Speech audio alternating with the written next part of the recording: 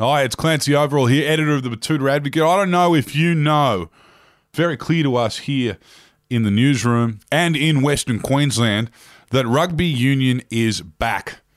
There are a few grim years there. There were a couple high-profile Kiwis that took the reins at the Wallabies. Many would argue they were sleeper cells. We've been damaged. We've been battered. At the Super Rugby level, we've been overshadowed by our Kiwi neighbours for quite some time. But as of 2021, after a long pandemic, it's become very clear that rugby union is back. So when you think rugby union, we want you to think about Lottie Takiri, Wendell Saylor, when they came across, steaming down the wing. We want you to think about Digby Ioane breakdancing in front of 45,000 screaming Queenslanders. We want you to think about Tim Horan holding up the William Webb Ellis. We want you to think about John Eales' kick, John Eales' conversion in the 2000 Bledisloe Cup. And of course, Toto Kefu scoring a try on the bell the year after. And of course, we want you to think about our girls winning gold at the Olympics. An Olympic gold for Australian rugby. But most importantly, in 2021, we want you to think about the new Betoota Advocate podcast, Ruck Me Dead, where we'll be covering everything in Australian rugby each week. And the people to tell you about it is Errol Parker and Wendell Hussey each week on Ruck Me Dead. Now, this is the third episode we're going to play for you today, so tune in, have a listen, and if it's your cup of tea, if this beautiful thing, the game they play in heaven, is what you live for, follow Ruck Me Dead on their main feed on all podcast channels. Now, that's enough from me. I'll hand over to the other fellas. Barrett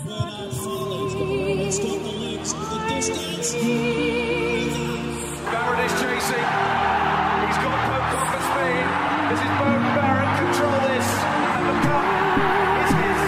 Digs like a demented mole there. Merton. Dunning. Looking for a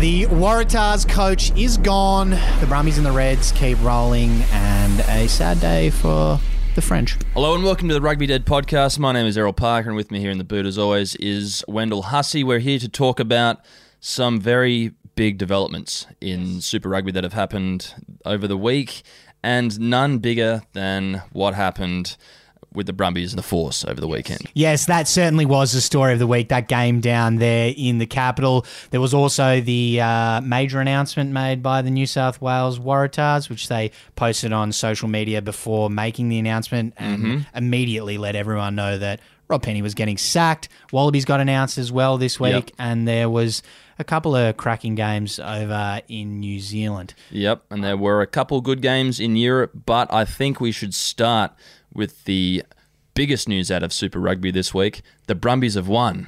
So now they spin it back open. Hansen holds it up, then rips one wide to you-know-who. Samu working it down the far side and getting knocked in a touch by Jack McGregor. He came from nowhere. Yeah, we're going to check everything. That's a huge hit. Now let's kick off this week down in the Bush capital. The Brumbies took on the Force on Friday night, 42 points to 14. Errol, the Force got rolled. Yeah, they did, mate. The Brumbies bounced back from their loss 2 weeks ago in a real big way. I think they really came out strong in the first half. They blew the Force out of the water. Didn't really give them any ball. Didn't really give them any chances to score points. But I think they had 67% of the possession in the first half and 85% of the territory. That just goes back to the old adage, mate. You just cannot win a game of football without the ball.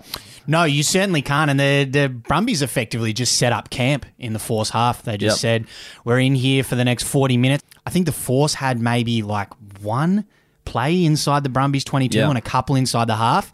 The Brumbies were just down there on the Force try line and just battering and battering and battering. And I don't know how the Force held out for as long as they did, really. Well, mate, credit to them. They did have probably one of the better defensive games I've seen them play. You know, as you were saying, the Brumbies, they set their embassy up down there on their 22 and they were just going through set play after set play and just trucking balls straight up into the Force. And the Force, credit to them, just put up a wall, but, you know, And like with any wall, mate, there is always a way through a wall. You just need to find it. Yeah, eventually the Brumbies camp did get the fire going. They started roasting marshmallows when big Lenny Ikitau burst over and scored a nice try there. He had a sensational game, actually. I think he might push Geordie Petaia for that 13 jersey for the Wallabies. Love big Lenny. Strong, nice carry of the ball, really good offload, good sleight of hand. He actually, nice moment, I don't know if you noticed, after he scored that try, Mac Hansen came over and gave him a big cuddle, and they shared a nice little kiss, gave him a kiss on the cheek to celebrate that try for Mac Hansen's part in it and helping out. I thought that was really nice. A good, healthy display of emotion. That was just something little that I noticed. Good to see those two boys showing each other a bit of affection after the try. Well, it is great seeing that. But look, I'm not sure if this scoreline's, again, as I think we say this every week, I don't think this scoreline's truly indicative of what this game was. But the Force did cop 9 penalties, maidens. So I'm not really sure if it's quite positive rugby that helped the Brumbies get to 42 points, or if the Force just handed it to them, really. There was a bright moment, though, for the Force, wasn't there, with young Jack McGregor flying in on Pete Samu down there on the wing and bump. Yeah. Mate, I heard the whip crack from Alice Springs, which is where I was over the weekend, and it was a brutal tackle. But he got up. And that's one thing that you've got to do. You know, you've got to take your licks. If you get smashed, the only reason why you shouldn't be getting up is if you've got an acquired brain injury, and the signals just aren't getting from your brain to the rest of your body to get up. Yeah, even if you've had the wind absolutely knocked out of you and you don't think you'll ever breathe again, you got to find a way to get back up on your feet and you've move got around. to get up. I do love big Pete Samu, though, and, I love the shirt tuck-in that he does. He always has his shirt tucked into his shorts. He's got that the mullet. I'm all about him, and I think he needs more time in the Wallabies camp. But that was a huge, huge play from Jack McGregor. He literally, as he's getting towards the try line, he goes, and pulls the face like, I'm going to bump this guy and score the try. And big old Jack just comes flying in and knocks him out. It was great to see. I couldn't believe he did it. Not sure if I'm a fan of the shirt tucking thing. You don't like it? It's a bit funny. Like, it's a bit weird. It implies that, you don't like being tackled. Yeah, you reckon? They do it a lot in soccer, which is a good point. They don't like being tackled. Well, in soccer, I think it's illegal to grab people. I don't really know. But, look, aesthetically, I just think it looks nice. But there's one thing that I think we can agree on is I like the way that both teams flogged their benches. I mean, every single person that came off that field had played a good amount of rugby, and I think that's very important moving forward, especially this early on in the season, to give as much people as much game time as possible. There is nothing worse than sitting on the bench for 70 minutes and then getting on, have a little bit of a run around, but the play's like slow and broken down and not too much is happening, and then you have to go and join the boys in the showers afterwards, and you haven't really earned it, particularly if you're a back. You probably could have had the shower back at the hotel. I mean, there is, I know exactly what you mean. There is nothing worse than playing 10 minutes at full back or wing or something, and then you go into the showers. It's just not a satisfying feeling. Where one of the best feelings in rugby is that after a big game, in the mud, in the dirt, covered in sweat, other people's blood, your blood, and you get in the showers with the boys and you just have a good shower, and the water at your feet turns a brownie, Yeah, a little bit of yellow sometimes in there as well. The water at your feet, turns that rich mixture of brown and yellow, that real dehydrated the tinges colour of yellow. Yep. Delicious. And just the cacophony of noise around you as well. The boys are loud. Someone might even have some speakers on there. Just 20 boys in there, in the showers like a mob of cattle in a dam after you've just been walking them for half a day, and they go up to their knees in the dam and they're just pissing in the water, drinking it, having a good old time, earning that rest. Yeah, it's a special, special feeling. I also just quickly want to touch on another thing which I find aesthetically pleasing. Laurie Fisher sitting up in the coach's booth there at GIO Stadium, bucket hat on, dark, nighttime, under lights, still got the bucket hat on. You reckon he ever takes it off? I think he would take it off to shower, but that'd be about it. But I think there is no finer person in Australian rugby, in my opinion, than Laurie. Yep. And he is a pioneer of the bucket hat. He was the trailblazer for coaches to wear bucket hats. Yep. And I think that people who wear the bucket coat aren't necessarily copying Laurie at all. They're just doing it in honour of Laurie. Yep. And I think every time you don your Brumbies bucket hat or with whichever team you follow, you're channeling a bit of Laurie each time you do it. It's an iconic clothing staple, the Brumbies bucket hat. We probably do need a Betoota Mutts bucket hat as well, I reckon. I just want to finish off with something that I found a little bit surprising, actually, on Friday night. As everyone would probably know, Sonny Bill Williams, huge signing for Stan Sport. Yep. Love it. Love a bit of Sonny Bill. Big fan. Was a little bit confused on Friday night, though, because I flicked across to the rugby league after watching the rugby union there. Obviously watched the Force and Brumbies live, and then I flicked across to the rugby league, the Bunnies and the Roosters, you know, I think it was a big game or something in rugby league, I don't know. And I noticed that Sonny Bill Williams was really doing a lot for them for that game, the Bunnies and the Roosters. He was in the commentary booth with the boys. He was down on the sideline talking all that sort of stuff. I don't know. I just think, like, I guess the Bunnies and Roosters, Friday night, like all those narratives, maybe it's a big game, but surprised he wasn't out at GIO Stadium for the Force and Brumbies on Friday night. Yeah, look, mate, that took me by surprise too. I mean, I you know, of course he does have experience with the Roosters, as we all know. He played a lot of games there.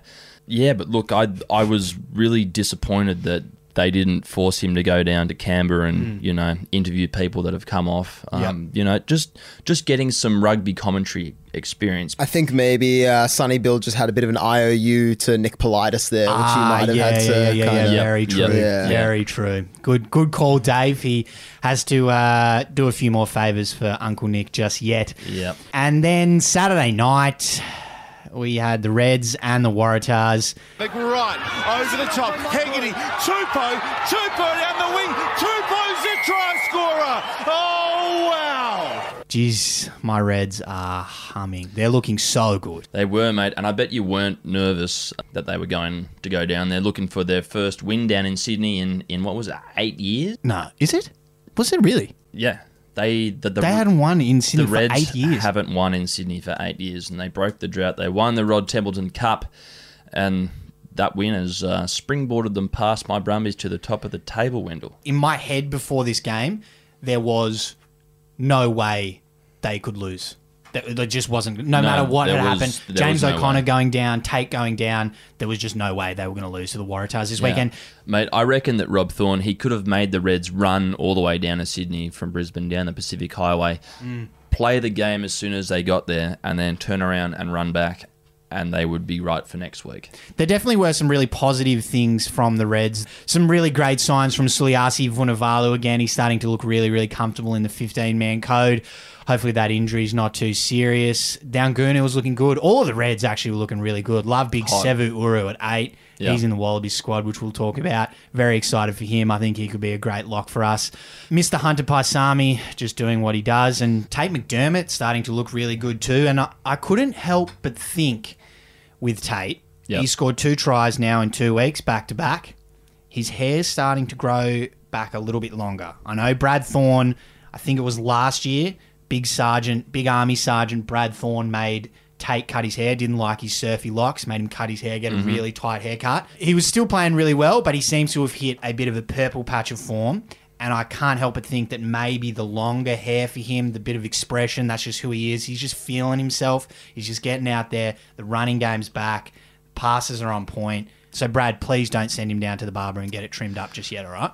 Well, Brad, I think he needs to take a look at the fact that, you know, his favourite rugby player of all time, Jesus Christ, had hair down to his shoulders. And I think a lot of Jesus's powers came from the fact he had hair down to his shoulders. So I think Brad should let his boys have the same hairstyle as the halfback for the Nazareth fucking first 15. Yeah, don't crucify a bloke for just trying to be the best version of himself, Brad. Now, there was another thing that caught my eye actually on the Friday night game. Taniela's big boof of Carlo Tizzano as he scored that try. That gave me chills. Yeah, as you would have heard in the intro to this little section on the Waratahs, Tupou running over Carlo. Didn't see that coming. If there was one thing leading into this game I wasn't going to expect to see, it was someone running over Carlo. Yeah, if there was anyone in the Waratahs that you'd back to put a shot on Big Tong and Thor, it would be Carlo, but he turned into a little speed bump.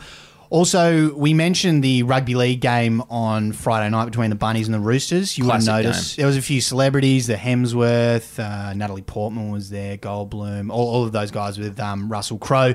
And it was really great to see on Saturday night, back there at ANZ, Bob Dwyer doing the same thing for the Waratahs. We had Arj Barker, we had Anthony Kalea, Lee Harding, I think Hilary Duff as well. So there was some big names getting out for the Waratahs and Reds and really enjoying some good footy. So great stuff from Bob Dwyer there, I think. Mate, imagine if you'd worked your whole life as an actor, you're heavily lauded, and you're just here in this country, in this COVID paradise, to film a movie, and someone asks you to go down to GIO, obviously in the back of a Beamer or something like that. You go there and you just watch this game and not know what's going on, and then you get back in your car and you go back to the hotel and you're just like, what the fuck was that?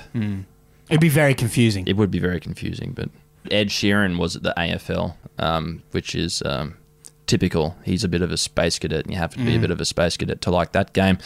But there is an elephant in the room that we need to address with the Waratahs, and that is the sacking of their coach, Rob Penny. So I just think we need to put out a bit of an apology to every Waratahs player that we've insulted. Apologise to Rob Penny himself. It's clearly not their fault that their season has gone absolutely pear-shaped. The real problem, as evidently now, is the board. The board has no faith. The Waratahs season was in the shitter. Why wouldn't you just take the chance to build a team over the rest of this season and try and get some cohesion? That's what the Chiefs have done, and the Chiefs have come good. A sports team is not a business. They're not a sales team that you can sack. That they don't have targets. These are people. This is, it's a completely different beast. And this is the same board that has run the Waratahs into the ground over the last couple of years. They've completely turned the Waratahs into this young Colties team, which Rob Penny must have been listening to the podcast. He referred to the boys as a Colts team last week. And now they're just sacking Rob Penny and expecting things to be fixed by promoting the two assistant coaches who have been there the whole time anyway to become interim coaches. And whenever has getting rid of a coach halfway through a season ever helped? It's never helped. It's a knee-jerk reaction. And if the Waratahs go the rest of the season and don't win off a game, which could happen, unless maybe they get a cheeky win over the Rebels or something in 8 weeks' time, do you think they'll sack the board? No. No way. I mean, maybe they're looking right now to find new jobs for the board, to get the board moved on to maybe like a mining company. Santos maybe moving them around, something like that. This poor coach, he's got no cattle. He's got Hooper over in Japan playing good rugby, and he's learning too under Steve Hansen of All Blacks fame. He's learning some good shit over there. He'll be back here in 4 months. And so Rob Penny is to blame for the fact that the New South Wales board and the people in charge of the organisation have given him potty calves. Yes. They've given him potty calves to take out and do something with. They've given them potty calves that sit in the fucking yard and they just drink the milk out of the fake plastic tit, and they're just not learning. The only thing that I can think might be coming out of this is the domino effect of what's happened in England. Maybe Eddie Jones is going to get sacked because Warren Gatlin is apparently looking at houses in the Twickenham area, which means he's got the England job. He's looking at... He went to a house inspection in the Twickenham area, so he's as good as got that job. So he'll go and take over England, which means Eddie will be in need of a job, which means...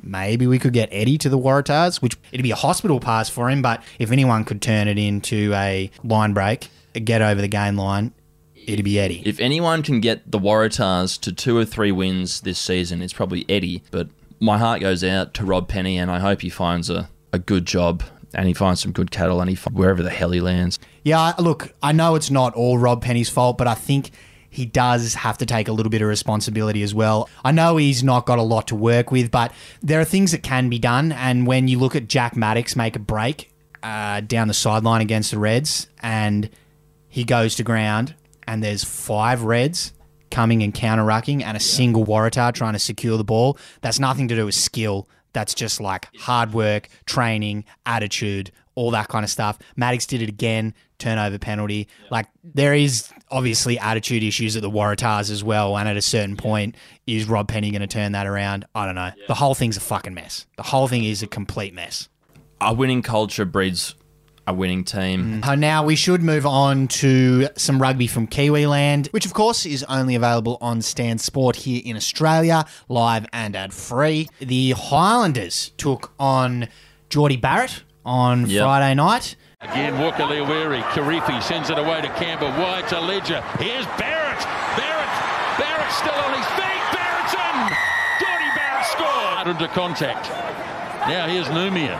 Gets the call from Barrett. Inside pass from Ray Arcee. Slips it to Barrett. And Geordie Barrett does it again. Now Campbell. Lomax. Change of direction. Barrett. Oh boy, he's got a hat-trick. Geordie Barrett. Yeah, Geordie Barrett really was a bit of a one-man band on Saturday night. Every single point? Yep, every single point. Yep. Off the boot, off the hand. Geez, I'd give anything for a guy like Geordie. The Canes, they were unstoppable, and that all came from Geordie. Fuck, he can sink him from anywhere, can't he, as well? He That can. boot of his is a monster. It was good to see the Hurricanes win this, actually, because I was starting to wonder, like, if it was just the Crusaders and the Blues over there in Super Rugby Aotearoa, but it seems like it's pretty even. Obviously, the Crusaders are just miles above anyone, and no one's coming close to them. But yeah, it's good to see the bit of parity between those other kind of teams. No, well, I guess there's nothing really more to say about that game than every team kind of wishes that they had a Barrett brother. Yep, which was even more evident when the Chiefs rolled the Blues at the death, 15 points to 12. But the offload is a good one. Look at Jacobson away! Just taking it by the ankles, that close to the line. Here's the chance for the Chiefs. Tahori Orangi, McKenzie! He scored! Oh, what a try, what a finish! The Chiefs have got it! After 13 minutes, the Chiefs had already won 20 rucks, which I think was pretty indicative of what this game was like. Very forward heavy. Yeah, this felt like a cold night in Sale kind of game. The definition, not Kiwi rugby. Not Kiwi rugby. Like the three, Damien McKenzie's try at the end to win it, obviously hot as shit, but the rest of it just felt like a grind, an arm wrestle. I mean, with the Stan Sport highlights, when you open the highlights package and you're already up to the 22nd minute. There was just nothing in the first 22 minutes that they deemed worthy of a highlight. You know what kind of a game you're in for, I feel like. Yep. It was great to see the Chiefs finally get the win there. The Blues kind of just turned up looking to win, really. Like, even at the 77th minute, they're up by 4 points. They're down inside the Chiefs 22. Yep. Just taking things a bit casual, like, righto, we're going to score here. We're going to do these blokes. And then all of a sudden, bang, Chiefs get the turnover, penalty, march up the other end, ridiculous offload. Luke Jacobson goes through, goes down. Potentially that was a forward pass to the guy he gives that goes down. But anyway. It went backwards. Backwards out of the hands. Let's not get started on that. Let's not go there. And then Damien McKenzie grabs the ball. I thought maybe he'd cooked it because there was like three Blues defenders around him. He was a little bit kind of isolated. There were like backs outside him, so you know if they come to clean out, they're probably going to come in from the side and fuck it up, and the Blues earn a penalty and it's all over. But somehow he like skirts out of it. Bang, dots down. All the boys come down on top of him. Big pylon. Love to see it. Well, in the dying minutes of that game, though, both teams had won 80 rucks each. Yeah, right. Which just goes to show that, it was a contest that was ultimately decided in the rucks, and I think that is clearly shown by the fact that the Blues conceded 12 penalties to the Chiefs 9, and in the end it was really a penalty goal that separated the two teams, with the Chiefs getting theirs and the Blues missing theirs. So we could have had a tie, but I'm happy that the Chiefs now have 2 on the trot. Yeah. A real game for the piggies, eh? You'd have a lot of the forwards going, oh, juice backs, combing the hair out the sideline. Don't mind us, boys. We're just going to get to work. Mate, the water passing everyone's feet in the showers after that game would have looked like crude oil. Yeah. It would have been satisfying. I mean, just seeing, a piss darker than a schooner of Reshes just landing on your mate's foot, there's nothing better. That Waikato soil, lovely. But there was one back out there who was doing his best forward impression. Once again, Caleb Clark. He would be so hard to tackle. I mean, he just goes out there and catches bodies the whole times. But get a bag. I know that lots of big boys have a lot in the acceleration department, but once he gets up to speed, he gets those legs pumping and pumping and pumping. He would be the hardest person. Not the hardest person, but one of the hardest people in world rugby to stop once he gets going. He has the thickest thighs. I mean, like he would... Thick thighs. Mate, he'd be able to push a bus up fucking Bondi Road. He's a strong man. Now that we mention it, who would be the man you would least like to tackle one-on-one? Taniela Tupou? Caleb Clark?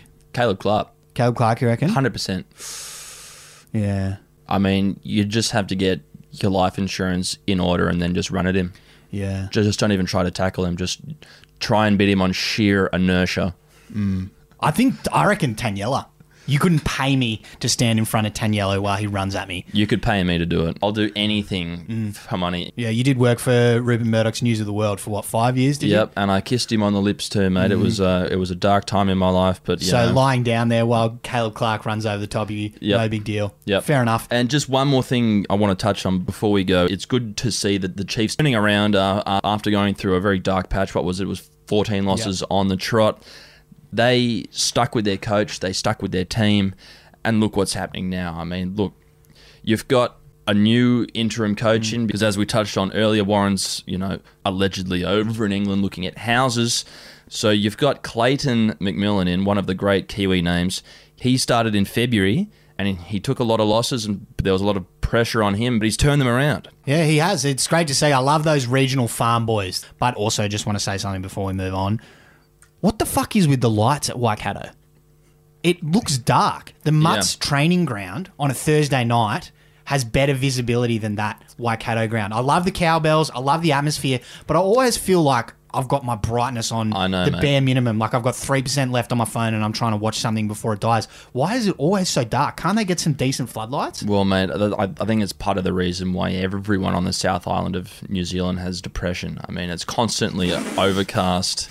It's dark. It does look nice in photographs in Fjordland, and all these national parks, but in the suburbs of Dunedin, going into winter, not the most cheery place in the world, mate. And I think on the South Island too, I think they're still running off hydro over there, as green energy is pretty unreliable, if you ask me. So maybe they do need some coal plants or maybe some nuclear just to... Yeah, well, maybe that's how they're getting to net zero, I guess. They need to put some 100-watt light bulbs up there in the towers. Yeah, absolutely. Because at the moment, it's just like those light stands that tradies get at Bunnings for like $80. There's like 4 of those sitting around the thing.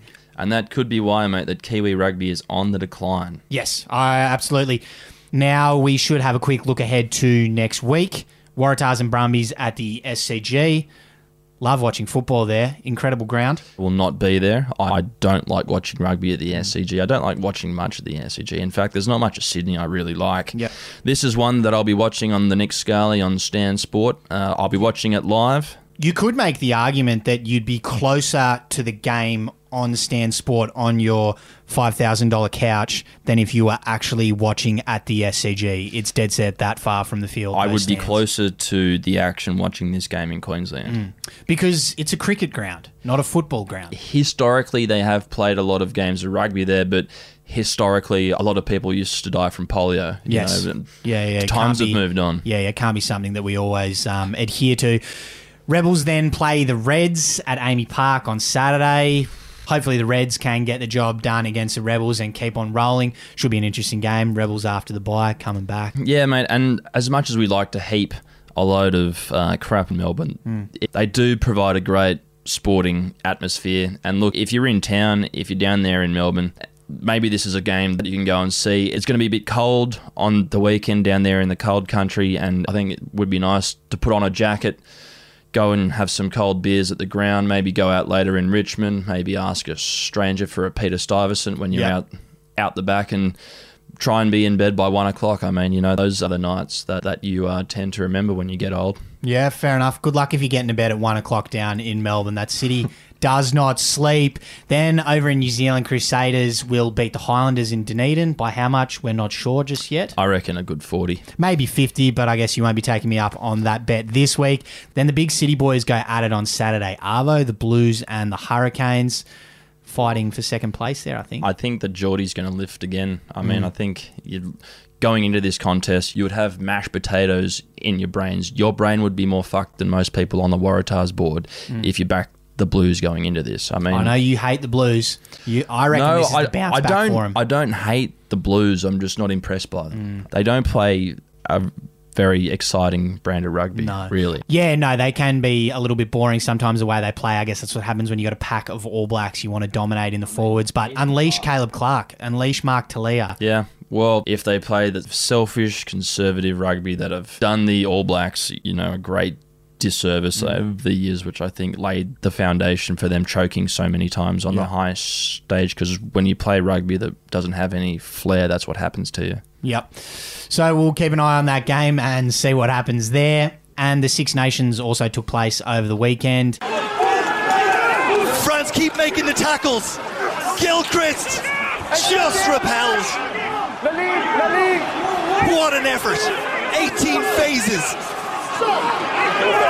It's a game you just don't want to end. Scotland continue. They're a metre short now. Price. Hastings. They're going to do it, are they? Van der Merwe. Yes!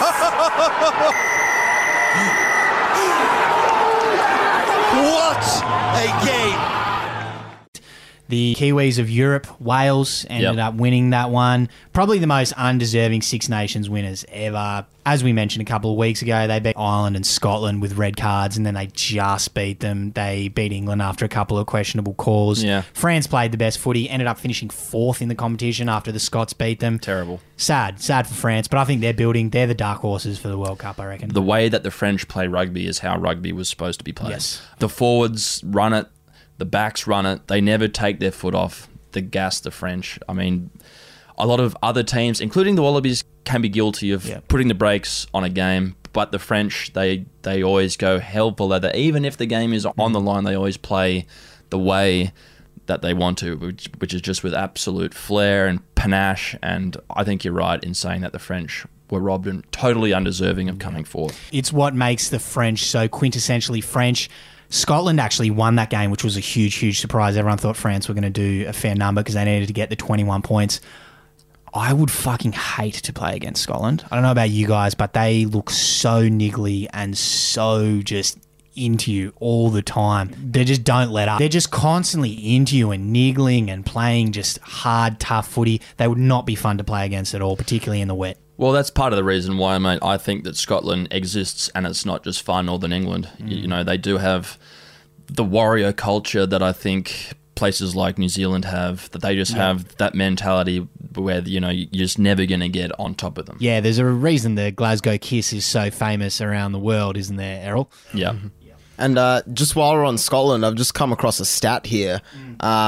Hamish Watson, the flanker for Scotland, vast majority of the stats websites are saying he did not miss a tackle the entire Six Nations, which means he hasn't missed a tackle in almost 2 years, and internationally he's on 242 consecutive tackles without missing one.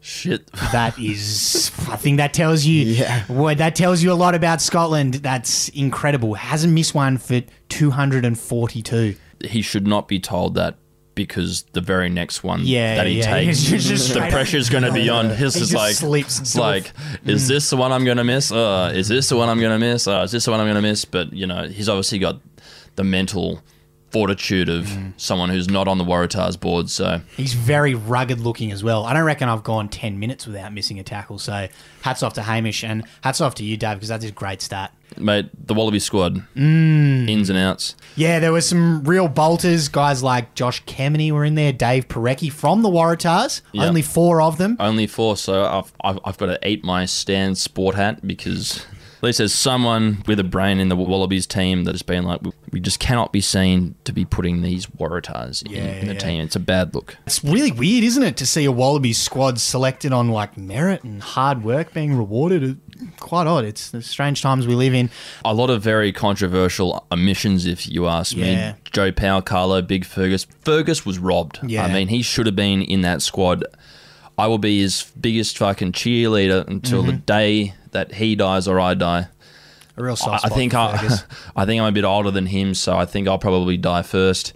But look, I know that there were a lot of people in his position who I think, are just going to slot in maybe from Japan, maybe just come and be parachuted in after, going out and getting a bit of money, a bit of yen to rub together to go and buy a house in the northern beaches, because maybe playing here is not as lucrative as playing in Japan, and the property market in Sydney is so crazy, so you need to go to Japan. Name who rhymes with don't really know. Smooper, maybe? Maybe, but look, I think Fergus has earned this spot. I mean, he's worked his backside off in the first couple of games of the Super Rugby, but there is always next year, and I think he's going to go on and have a pretty good career as a rugby player. I feel for Goldilocks Joe Powell as well. I think he deserved to be in there. He's been playing some good footy. The Rebels pack hasn't exactly been dominating, and he's been rolling off the back of that and doing some good stuff. So I feel bad for him. And also Carlo, I think he'd be good for the Wallabies. A bit of mongrel, a bit of niggle, be good stuff. That's what we kind of need, I reckon, when we come up against the All Blacks and the Saffers later on in the year, and potentially France as well. Hopefully that goes ahead in June. But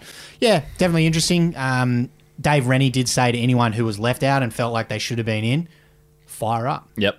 Fire up. And, mate, thanks to this COVID outbreak in Brisbane, we actually didn't have a game for the Muttaburrasauruses. So there was he came up from Brisbane. He was about our opposition for last week was Tanbar, yep. Tanbar, yep. Yeah, they called it off. Yeah, so there was no game, so there's nothing to report for because he'd been in Brisbane on Thursday, and then he came up and trained with them. And he was actually at the party that this landscaper had called, and it was 150 there at that party. Mate, I think it was closer to 600 or 700. I think that's what the media is reporting now. I can't believe that. I can't believe that bloke got away with that. But anyway, he was one of the 600 or 700 at this party, and he got called off. And we did have a Saturday morning session, I believe. I actually wasn't able to make it to the Saturday morning session at the gym, but apparently there was only 7 or 8 guys. So we do need to lift. We need to get a few more guys there for those Saturday morning sessions. No game this week because of Easter, so we'll be back into it with round 1 after Easter, which is very exciting. Looking forward to that. But we are getting the wrap up from outside the booth, so that'll probably do us for this week. Yep. Thanks for your company. Thanks for joining us, and we'll be back again after the Easter break to bring you all the biggest stories that have come out of the land of rugby. Hopefully not a Waratahs. No. Hopefully. See you next week. See you, bye.